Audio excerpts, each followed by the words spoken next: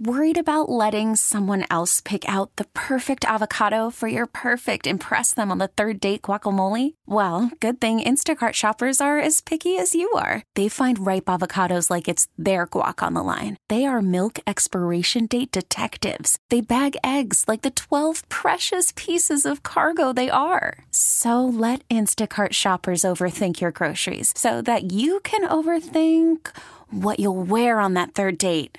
Download the Instacart app to get free delivery on your first 3 orders while supplies last. Minimum $10 per order. Additional terms apply. We really need new phones. T-Mobile will cover the cost of 4 amazing new iPhone 15s, and each line is only $25 a month. New iPhone 15s? It's better over here. Only at T-Mobile, get 4 iPhone 15s on us and 4 lines for $25 per line per month with eligible trade-in when you switch. Minimum of 4 lines for $25 per line per month with autopay discount using debit or bank account. $5 more per line without autopay, plus taxes and fees. Phone fee at 24 monthly bill credits for well-qualified customers. Contact us before canceling account to continue bill credits or credit stop and balance on required finance agreement due. $35 per line connection charge applies. See T-Mobile.com. Welcome to Special Edition, a weekly look at the issues in the news and the personalities shaping the stories. There's still plenty of summer left and plenty of things to do. I'm Paula Degnan. Thanks for joining me on Special Edition. We're going to talk about increasing drug prices, a marker ceremony that's going to take place next week at the Wilkes Barre City Cemetery, an upcoming purse bingo fundraiser, the Good Things Are Happening Festival in Scranton, and Rick Markham is here, and he has your invitation to the Whitehaven-based Legion Theater Group production of the play Sylvia. It's being performed at the Tilbury Community Center in West Nanticoke to benefit Mureille's Place, a senior dog sanctuary in Wapwallopen. Rick, it's nice to have you here, and you're going to be telling us about, well, some very exciting things that are happening in the local theater community. So first, give us a little bit of the idea of your group. Introduce everybody, because this is something new. I'm here to tell you that Broadway is coming to Nanticoke. We are producing the Broadway comedy Sylvia, August 11th and 12th at the Tilbury Community Center in West Nanticoke. It is the first stage play there in about half a century, so it's really kind of exciting. My group is the Legion Theater Group. We're a community theater organization based in Whitehaven. And this is the first show that we're actually doing outside the Whitehaven area, so we're really looking forward to it. We're really looking forward to bringing theater back to Nanticoke, especially with a show that's as special as this one. Well, tell us a little bit about the show then, because there could be some people out there who are not familiar with Sylvia, which is a little bit different than they might think. Yeah, it's a great show. It's the classic Greek tragedy, the classic romantic triangle with a twist.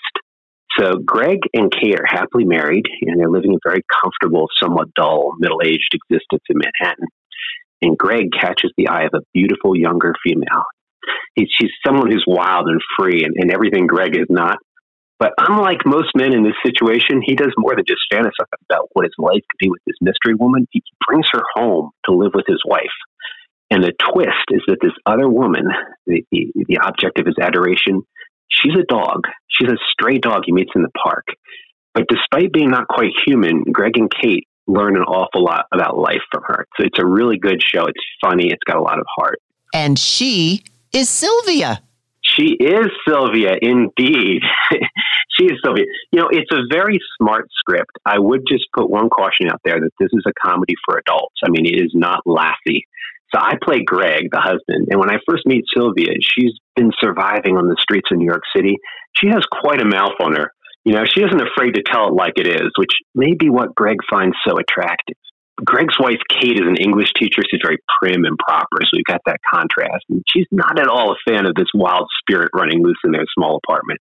And that's kind of what makes it work and what makes it so funny. Of course, you have my heart already because there is a dog involved, and it's a dog that is rescued, which is awesome. And something tells me that there's also a correlation between the show, you, and maybe rescuing dogs? Well, there is. So at its core, you're very astute here. At its core, Sylvia is really a comedy about relationships. It's about the relationships people have with each other, but really importantly about the relationships and the bonds that we have with our pets. And I currently live with a number of freeloading animals. They're mostly cats at the moment, a few rabbits.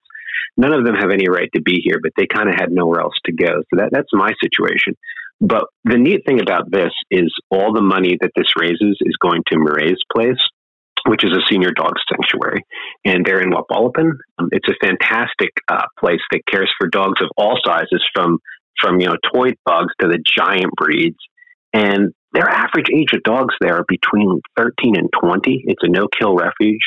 And their volunteers are very passionate about giving these dogs a high quality of life and making sure that they're surrounded by love and friends in their final years.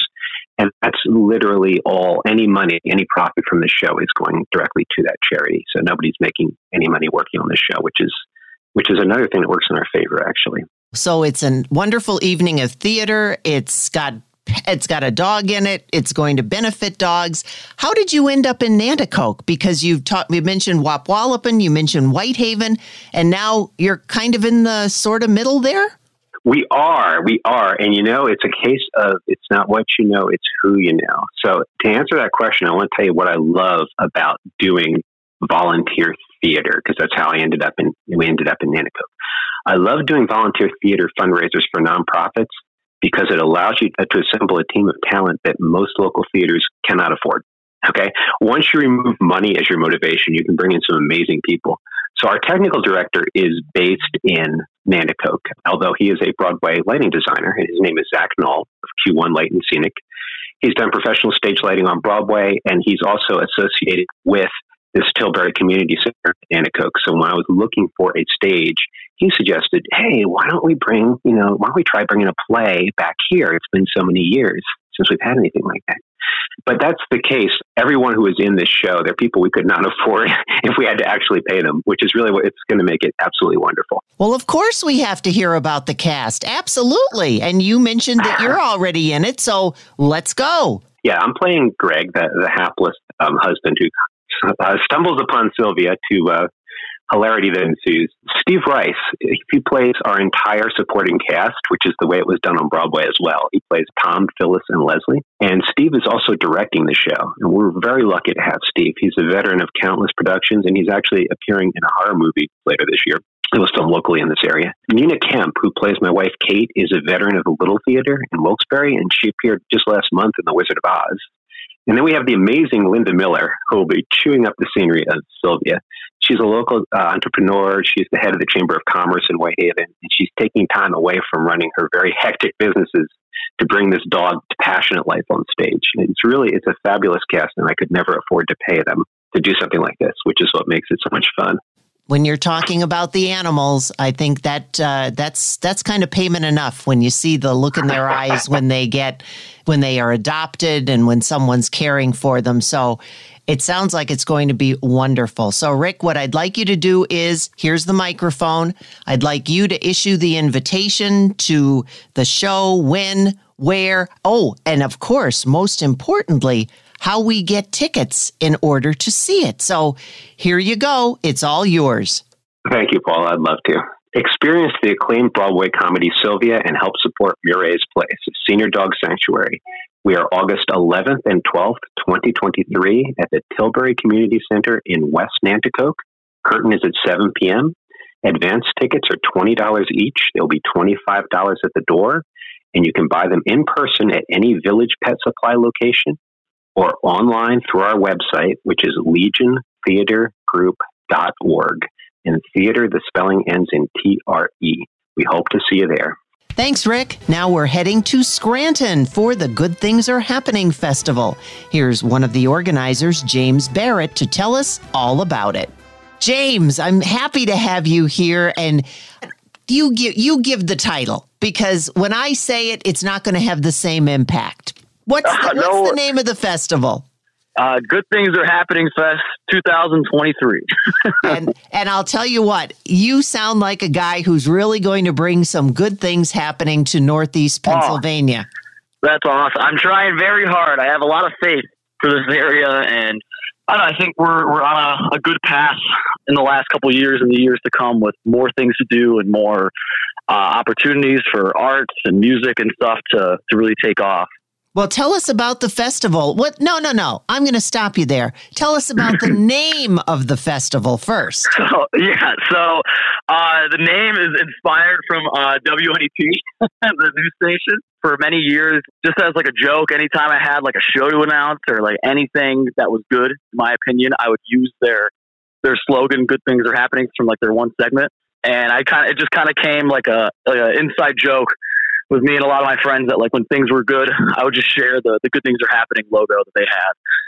Last year when we came up with the idea for the festival, again, that was the first thing that came to my mind, was like, oh wow, good things are happening once again. And I was like, oh wait, that could be a good name for this event. And I had to reach out to them to make sure there wasn't any like copyright or anything like that. Seriously, I just want to name my festival after that, because I feel like not only would it shine light on the original segment that it came from, but also it's something familiar and like nostalgic and just exactly what I want to happen in this area, to have good things continue to come and give people more reasons to be excited about living here or visiting here or anything. Well, I'm glad that you mentioned that you reached out to them, because I was a little bit nervous there. I thought maybe you'd have to start bleeping things out. No. They 100%. I had to email them. They've approved everything, because they said they have no problem with us naming it, as long as we just changed a couple things on the logo and whatnot. So, so it's almost just like an allusion to WNEP and that classic Scranton NEPA nostalgia that I'm going for. This is the second year of the festival, and tell us all about it. You have all kinds of acts that are going to be performing. How much fun is that? Yeah. It's awesome. So, this is year 2. Last year it was very spontaneous. The idea came in May, and I kind of just threw it out there into the world, thinking like, this would be kind of cool if we did this. And the response was just so ridiculous that I was like, okay, like let's do it. Let's try to see if we can do it. And people didn't expect it to happen 3 months later, but somehow we got a team together and I booked 11 bands, and it turned out really well for just like 2.5 months of preparation and promotion. And it kind of blew my mind, because it was like, it's either going to be really, really awesome or it's going to fail tremendously. And it went really well. So it really made us hopeful that the second year could be even better. Yeah, we have a lot of amazing bands and playing this year. So we have some bands like Wild Pink, which is one of my favorite bands. They're from New York. We have Pedal, which is another one of my really long time favorite bands from Scranton. Kylie has been playing in the area for a while, but they haven't played in, I think, like 5 years. So it'd be nice to see them hit the stage again. There's Little Hag, which is from Asbury, New Jersey. We're from Antarctica, which is a funny name to say. We're from Antarctica is from Lehigh Valley. But so just a lot of really great bands from the area. There's a lot of local bands playing as well. And it's just like a good way to get a nice healthy mix of like bands from Scranton and Wilkes Barre and beyond. And then getting some like regional acts as well to get people discovering new music and everything, Well, wait a minute. I see James Barrett on the list. Is that a relation? Yeah, that is me. So, my band is going to play as well. It's our only show of the summer. I have a 6-person rock band that plays under my name. It's like my solo music, but I've been lucky to have people want to play with me. We played last year. It was probably like one of my favorite shows we've ever played. And I'm thinking that this festival will probably become like my annual summer show that I do each year. Nice. Now, where is this happening and when is this happening? So it's happening at the Scranton Iron Furnaces, pretty much right in downtown Scranton, just like a little down the hill from Bar Tari and Coney Island. And it's happening on August 12th, Saturday, August 12th. Doors open at 12 o'clock. And then the music is going to kick off at 12:30. Now, wait a minute. The doors open, but you're at the Iron Furnaces? So technically doors in the sense that there's like a booth. It's all outdoors. There's be like a little ticket booth right when you walk into the entrance. And that's where they give you a wristband. You're allowed to re-enter. So you can come and go as you please. We'll start allowing people to kind of go in at around 12. Was that planned? Being there at the Iron Furnaces when you were talking about bringing the area back and enjoying all of the things that were once here? Yeah, honestly, I've always heard about the furnaces. At this point, in May of last year, I hadn't been there yet. I've always seen that like a lot of people were trying to do more things there. They do the Shakespeare Shakespeare Fest. They do the bonfire. And I've always heard about it, but I had yet to go, which was like crazy because I feel like I've seen everything in this area. But I had the initial idea, part of it was like, I want it in Scranton, not outside of Scranton or anything like that. I want it in actual city of Scranton. But there weren't many options, but that was the first place that came to my mind. So I immediately found the contact for them and I reached out, and they were totally into the idea of doing it there. And then I went to go see it. So I actually kind of reached out before I even went to go see the place. And then when I went to go see it, I was like, this is just perfect. I mean, and it also really is just like a true encapsulation of what Scranton once was and what it could be now. You mentioned the fact that you can get tickets the day of the event. And how do we go about getting them if we want to get them before? To get them on we have a website, goodthingsfestpa.com. But we have an event page on Facebook that also has like a link to the tickets. So tickets pre-sale are $25 for the day, and then day of they're going to be $30. So we try to encourage everybody to get them early, not only just to save the extra $5, but then I feel like that extra $5 can go to one of our various vendors that are going to be there for the day. There's going to be like 25 arts, clothing, thrift, jewelry vendors. A big component of this is I was thrilled last year to hear that the vendors that came did really well. And that just like further proves the point that there's a huge community for these type of events in Scranton, and just so many incredibly talented artists from this area. So I always encourage people to buy them early. Even that extra $5 can just go towards save it and spend it on something at one of the vendors or some food there or anything like that. And it just helps us out to get the tickets early too, just to make sure, people are going. Wow. Well, it certainly sounds like it's going to be a full day of music and fun.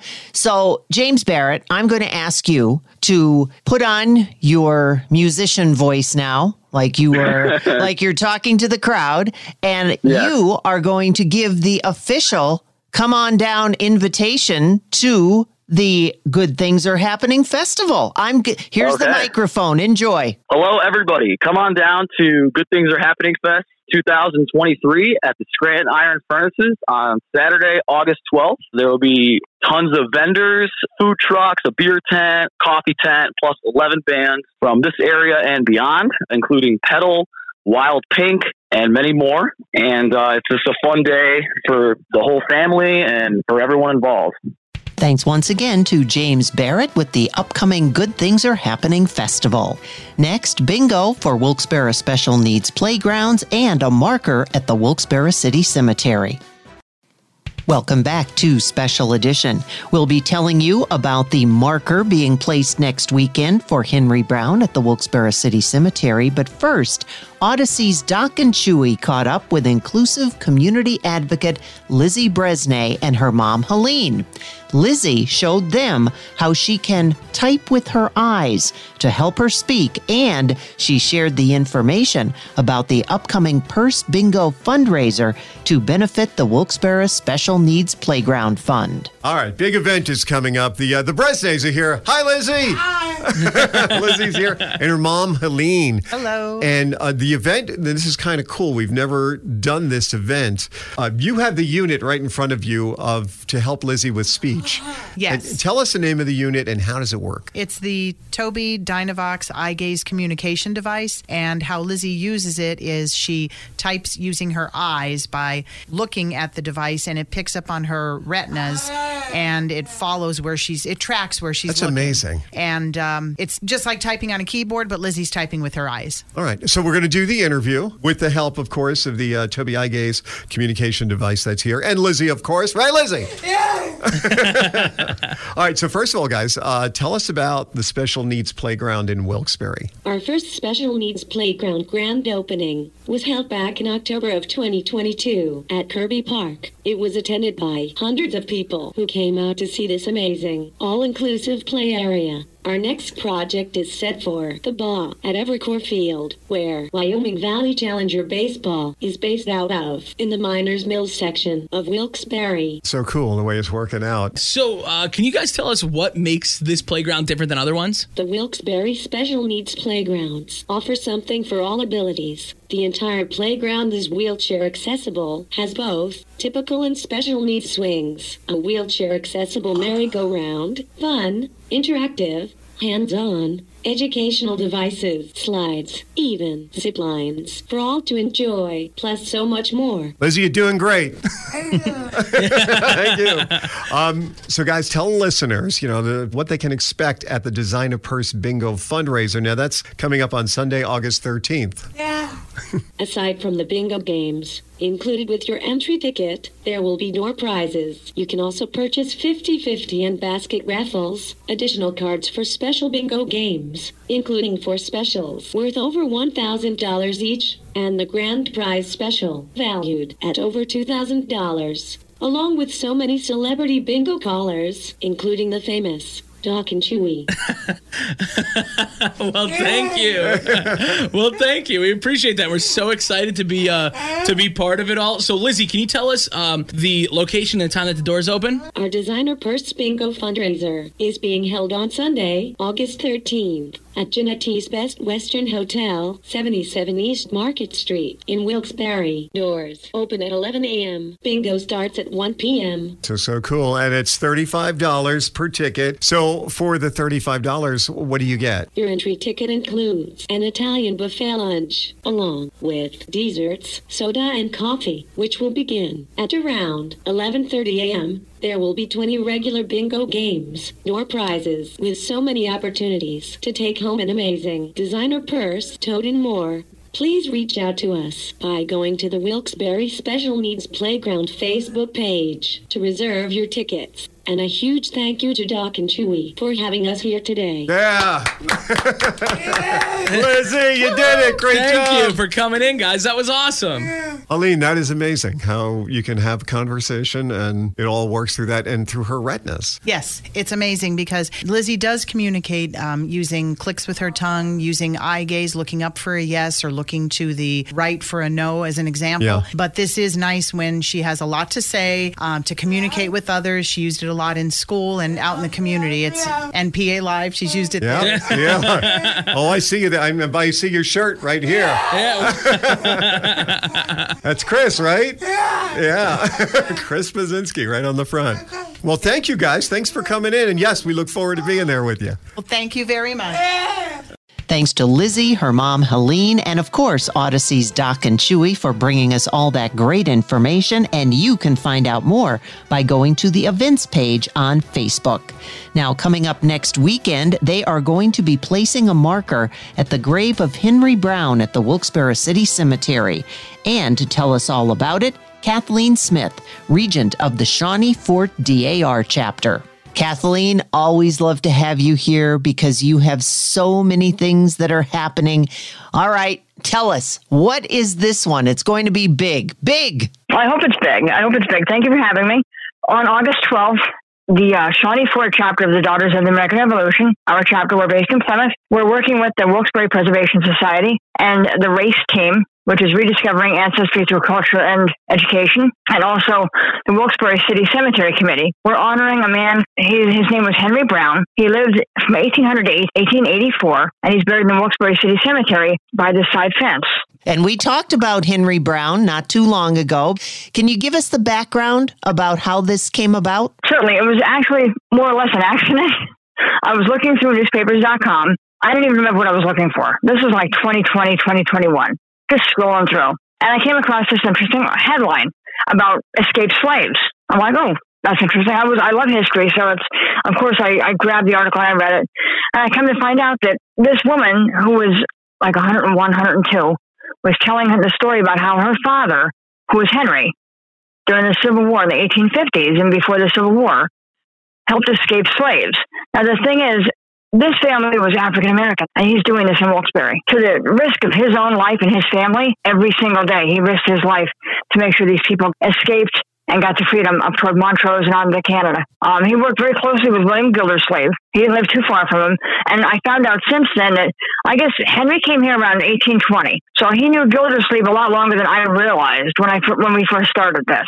So they must have been friends. And they were only like 5 years apart in age. So they must have been friendly somehow. And weren't they from the area over by where the McDonald's on Northampton is now? I believe East Northampton or Northampton Street, yeah. In the article, the daughter says where it is. The house is long gone. Right. and there's apartments there. But yeah, I was, as soon as I started this, I went looking for the house, of course, because that would have been really, really, really fantastic to have the house there, because he hid the slaves in the basement. How did that work? He went from Wilkes Barre and he used will you tell the story? How did he get them out? What he did was, from what we can find and from what we understand from the article, he went down toward Harrisburg with his wagon full of hay and basically hid the slaves in the hay and brought them to Wilkes Barre, hid them in the house until it was safe to move them. So now here he is, and you happen to stumble across this for not even looking for anything like this, and that takes you to the Wilkes Barre Cemetery, where you find, now, is there a marker there?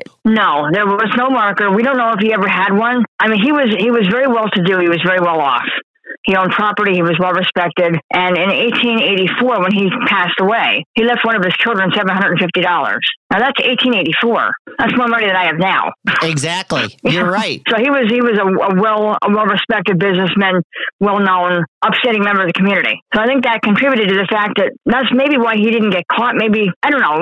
It's supposition. So how did you know that that's where he was buried? Wilkes Barre City Cemetery has maps and records.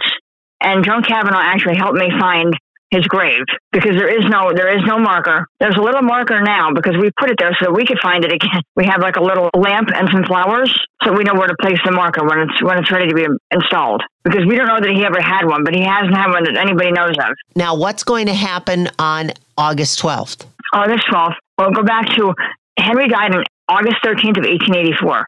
So that's why we chose August 12th. Tony Brooks from the Wilkes Barre Preservation Society is going to be the master of ceremony, so to speak. And we're going to have Mayor George Brown speak. I'm speaking. Constance Wynn from the race team is speaking. She was very, very instrumental, and she's been very supportive from the beginning. And I have to thank the community. The community has been outstanding. The contributions and the support that they gave to raise money for this stone, the stone cost $1,600. And the community really pulled together and made it happen through fundraisers, through I got calls and we got checks left and right. We can't make it to the fundraiser. Where do I send the money? And the people were fantastic. But yeah, we're going to have a little ceremony and place the gravestone. It shouldn't take too long, but we wanted something permanent so that Henry wouldn't be forgotten. Because this deserves what he did. He risked his life. And he saved who knows how many people. Because these stories were never written down. It was dangerous to write these down. It was all word of mouth, and it was all rumor, really, because no one really told anybody about it because it was unsafe. We just happened to stumble on the article. It's the only reason we really know about it is because of that article. And is his daughter still alive? Oh, no. She died. She was like 102 in 1938. Oh, it was that long ago that the article was written. Yeah. Oh, okay. Yeah, it was a long time ago. I have tried to find his family. I traced his grandchildren to the 30s and 40s, and the ones that I can find all died single. Now, back then, single meant you pretty much didn't get married. You didn't have kids. Right. Different time back then.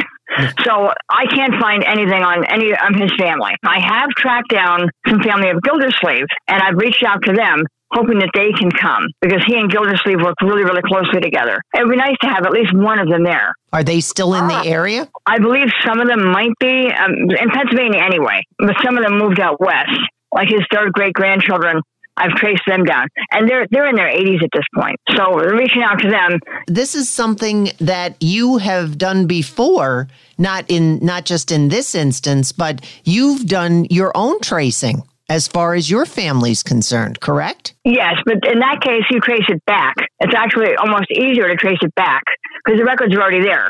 You're not guessing at people's names. It's already there. Tracing it forward is a little bit harder to find people that are still alive and here. And, you have to worry about privacy and all that, too. Yeah, I've traced my family back to the American Revolution. I think I have like 6 patriots who fought in the American Revolution that I've proven. And when we're talking about all this, it's absolutely fascinating that you're talking 1800s, and here you are in 2023 inviting people to find out the history of this man, exactly what he did, and he lived in the midst of Wilkes Barre. Yeah, right in the middle. And like I said, he was an upstanding member of the community. His obituary said he was well liked. It was a loss to the community. He died at the age of around 84 years old. Now, he was working as a carpenter into his 80s. This man knew hard work. He was dedicated. He was committed to his community and his family. He was a whitewasher, which back in the 1830s and 40s, it was a skilled profession. Kind of like Huckleberry Finn, the whitewash on the fence. Right. That's what he did. And it was a skilled profession from what I can find.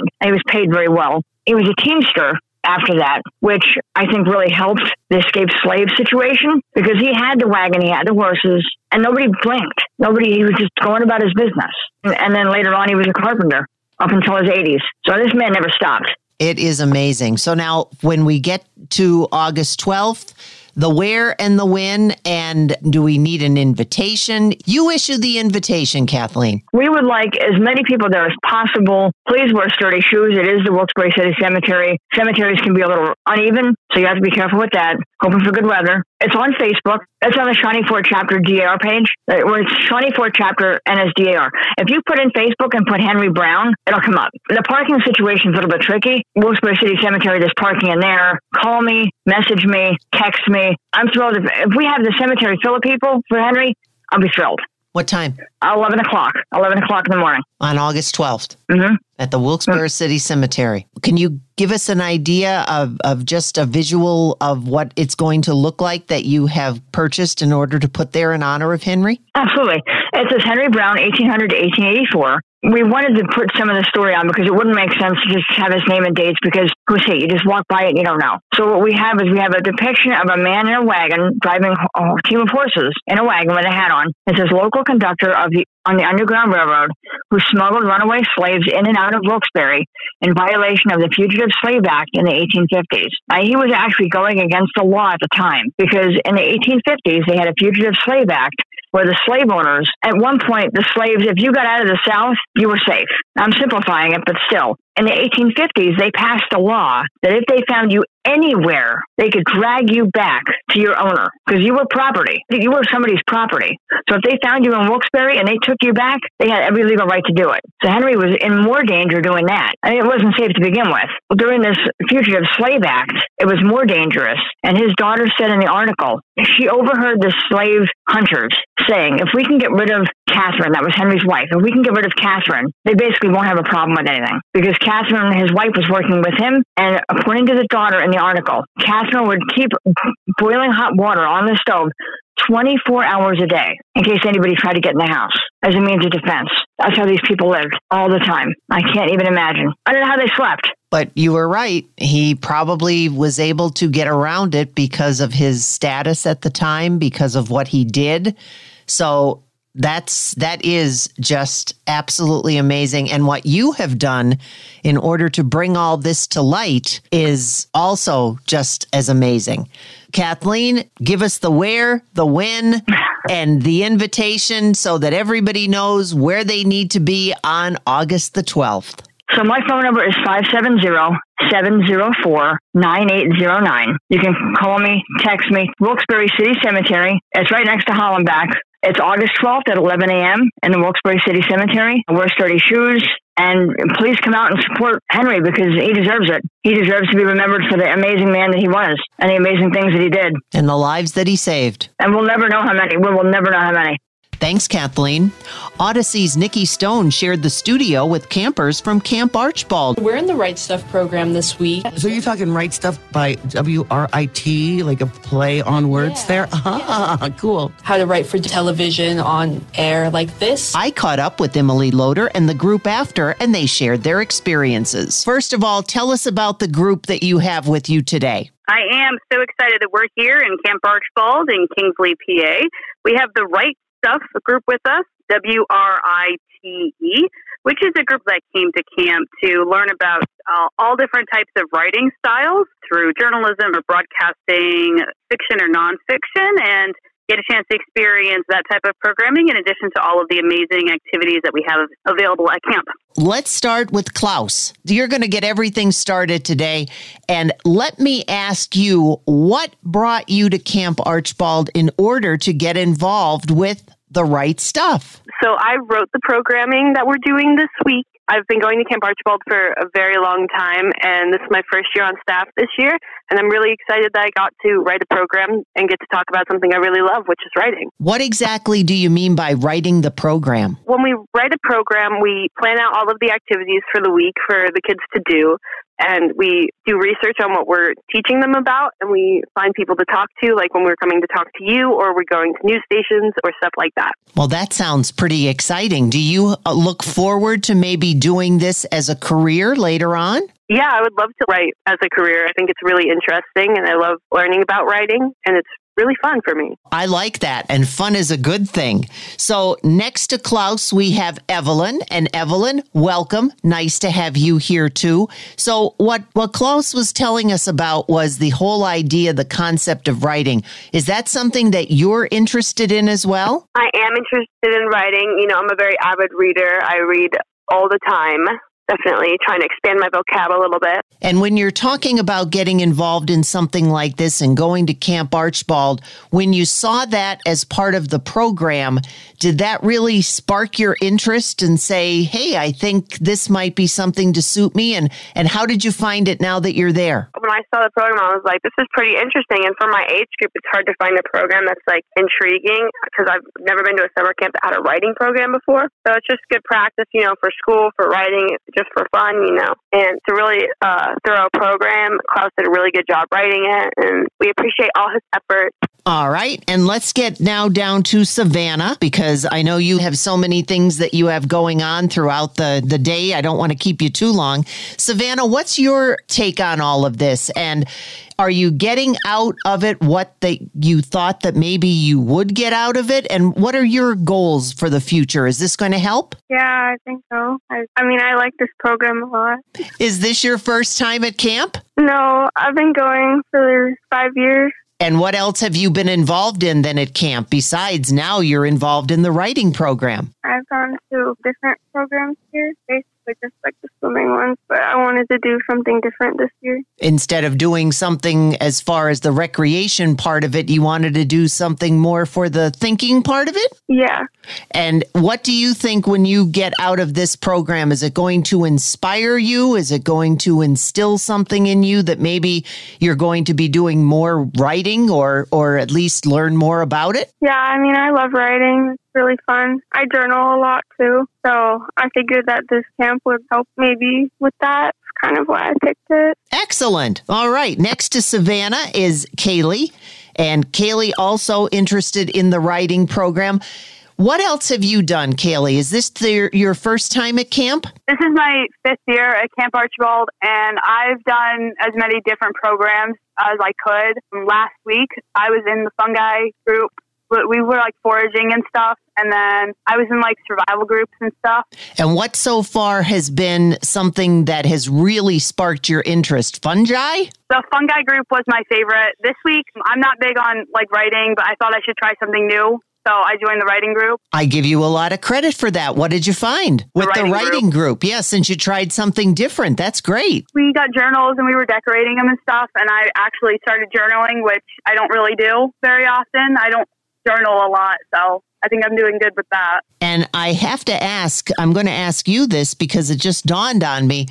Is this writing with a writing utensil, or are you writing on laptops and computers? We're mostly writing with pencils, but we're learning about a whole bunch of different things like radios, news stations, fiction, nonfiction, all that kind of stuff. That gives you also an opportunity to work on penmanship and the like, which is kind of falling by the wayside. Yeah, we're learning a whole bunch of different stuff. We had an author come in. We went to a radio station and a news station. It was really fun. All right. Next to you is Emilio. Let me get your impression of what all this is about. Is this your first time at camp? This is actually my 4th year of camp, because the first year I did this was like online. So I'm really glad to be like back here again. I bet it must be a lot different. Are you more of the outdoorsy type or more of the journaling kind of type that is going to be into the writing? Which do you think you'd put yourself in? I guess like a little bit of both sometimes. Like I have like botany and I also like the guy I'm writing about it. So like a little bit of both, I guess. So again, you can meld these different things that you're interested in now together. You mentioned writing about botany?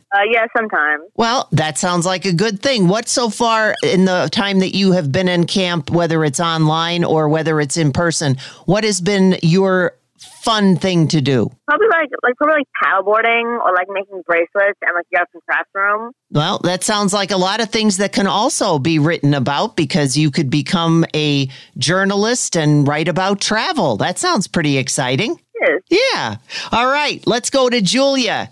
Julia, is this your first time at camp? No, it's my 3rd year at camp. And what have you done so far in the past? I've done horse camp, outdoorsy roughing it kind of camp, and a climbing camp. So now here you are writing. What's your impression? I really like it. I keep a journal every time that I'm here anyway, so it kind of just fits, and I really enjoy writing. And when you talk about keeping these journals, do you look back at what you've written maybe even just a few years ago and say, wow, look how far I've changed? Yeah, I do a lot. What's your favorite thing about camp so far, besides the writing that you're involved with? I like doing the activities that we have. It was a pleasure meeting everybody. I'm going to go back to Emily because I know it's time for everybody to get on with their day. But Emily, can you just give us a little bit of an overview of the folks that I talked to? What's the age group we were chatting with there? Between 13 and 15. So everybody is still in high school and they're still forming careers. Is that something that you hope to get out of Camp Archbald, is looking forward to what they might want to do as they grow up? Absolutely. We have a variety of programs available at camp. So if we have girls that come to camp for one particular program next year, if they really like it, they can come back and do the same program. Or if they want to change it up and get a well-rounded experience in different programs, and they have the opportunity to do that as well. And we have programs all the way up to girls 4-18. And then after they're 18, then we hope that they can come back to camp as a counselor and be able to help and be in those programs that they may have been as a camper with those experiences. It is a wonderful way to, as so many of them said, try out different things that they might not have given the opportunity to try out before. Absolutely. Camp has a variety of experiences and all comfort levels for all girls that are available to try out, whether they've done it every year or whether they're coming to camp to do it for the first time. We would just want to let everybody know, just in case anybody was listening and said, wow, that sounded like a lot of fun. It might be a little bit late for this year, but how can people find out more about Camp Archbald going forward? They can visit our website at supportersofcamparchbald.org. We're also on Facebook and Instagram and YouTube as supporters of Camp Archbald. You can friend us on social media. We post updates about our camp. And then registration for Summer Camp 2024 opens on January 15th. Emily Loder and the campers from Camp Archbald. Coming up, saving on drug prices. Worried about letting someone else pick out the perfect avocado for your perfect impress them on the third date guacamole? Well, good thing Instacart shoppers are as picky as you are. They find ripe avocados like it's their guac on the line. They are milk expiration date detectives. They bag eggs like the 12 precious pieces of cargo they are. So let Instacart shoppers overthink your groceries so that you can overthink what you'll wear on that third date. Download the Instacart app to get free delivery on your first 3 orders while supplies last. Minimum $10 per order. Additional terms apply. We really need new phones. T-Mobile will cover the cost of 4 amazing new iPhone 15s, and each line is only $25 a month. New iPhone 15s? It's better over here. Only at T-Mobile, get 4 iPhone 15s on us and 4 lines for $25 per line per month with eligible trade-in when you switch. Minimum of 4 lines for $25 per line per month with autopay discount using debit or bank account. $5 more per line without autopay, plus taxes and fees. Phone fee at 24 monthly bill credits for well-qualified customers. Contact us before canceling account to continue bill credits or credit stop and balance on required finance agreement due. $35 per line connection charge applies. See T-Mobile.com. We get it. Attention spans just aren't what they used to be. Heads in social media and eyes on Netflix. But what do people do with their ears? Well, for one, they're listening to audio. Americans spend 4.4 hours with audio every day. Oh, and you want the proof? Well, you just sat through this ad that's now approaching 30 seconds. What could you say to a potential customer in 30 seconds? Let Audacy put together a media plan tailor-made for your unique marketing needs. Advertise with Audacy. Visit ads.audacy.com. Now, how to save on drug prices with Dr. Jenny Yu from Optum Perks. Dr. Yu, a pleasure to have you here with me. And when we're talking about drug prices, as soon as you say that, everybody says, ah! So what are you finding? I understand that there's been new as far as prescriptions are concerned, and you're getting more data on things like that. So what say you about these drug prices? Yeah, thanks for having me, Paula.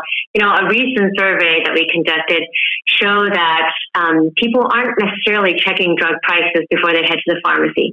61% of folks are not checking prices.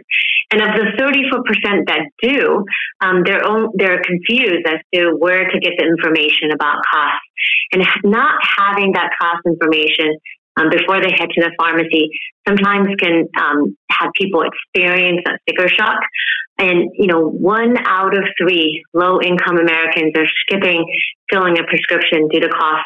And those are some staggering numbers there. Yeah, that's kind of scary. And when you think about it, so many of the prescription drugs that people are taking are, well, usually they are for their health and they are necessary for sustaining life. So when you're talking about prescription drugs, are you talking about people who have prescription drug programs and they're involved in things like that, or just people who are every day going to the pharmacy in order to get things? Because if you're in a program, don't you sometimes have to go to a certain place and you might not have an option?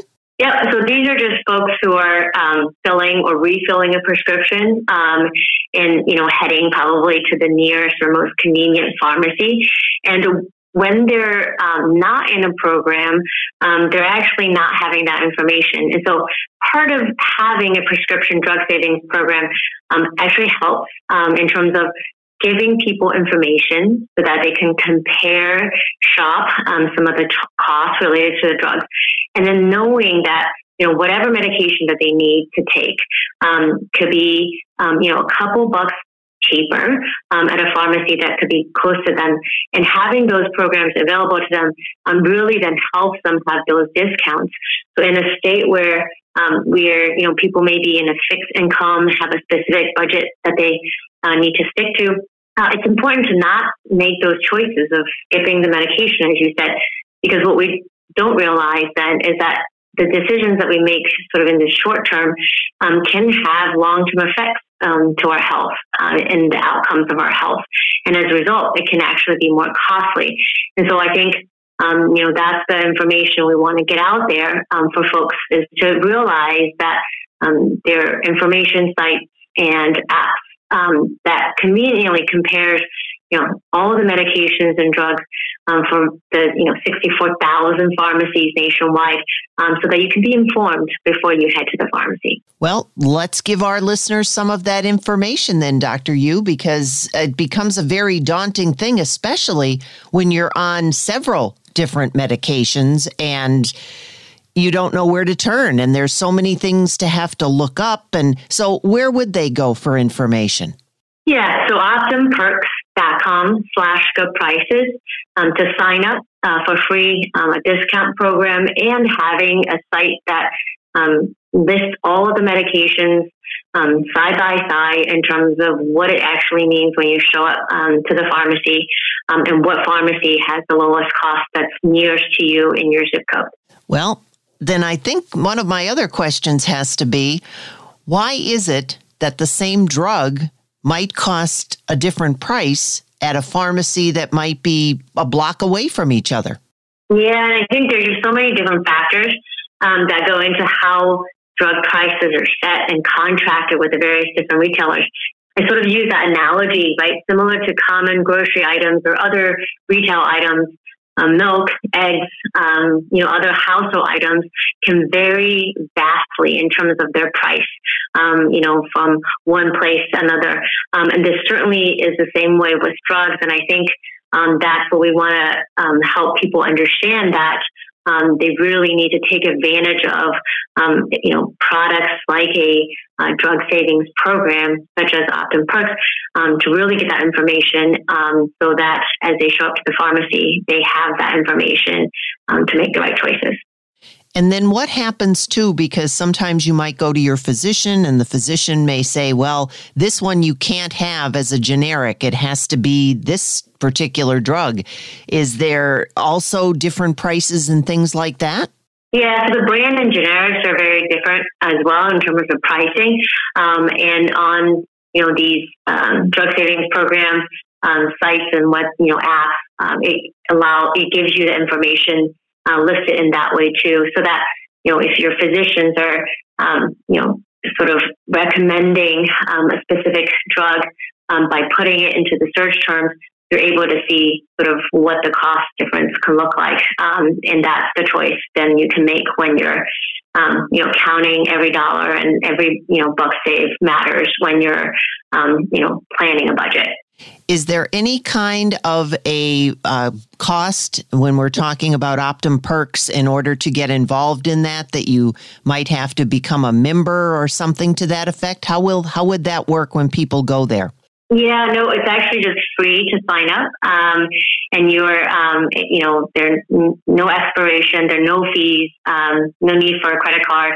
Really, it's just an ability to sign up for a discount, very similar to, I think, the days of promo codes where, you have an e-commerce. When e-commerce first started, you're looking for that specific code to input for a discount. And you can think of these drug savings program as such, but you don't need any, fees or credit card information to sign up. And really then being able to be on a program such as the Optum Perks drug savings program just gives you that information and then the cost to make the right choices and decision as you head to the pharmacy. Dr. Jenny Yu, Optum Perks. I'm Paula Degnan for Special Edition.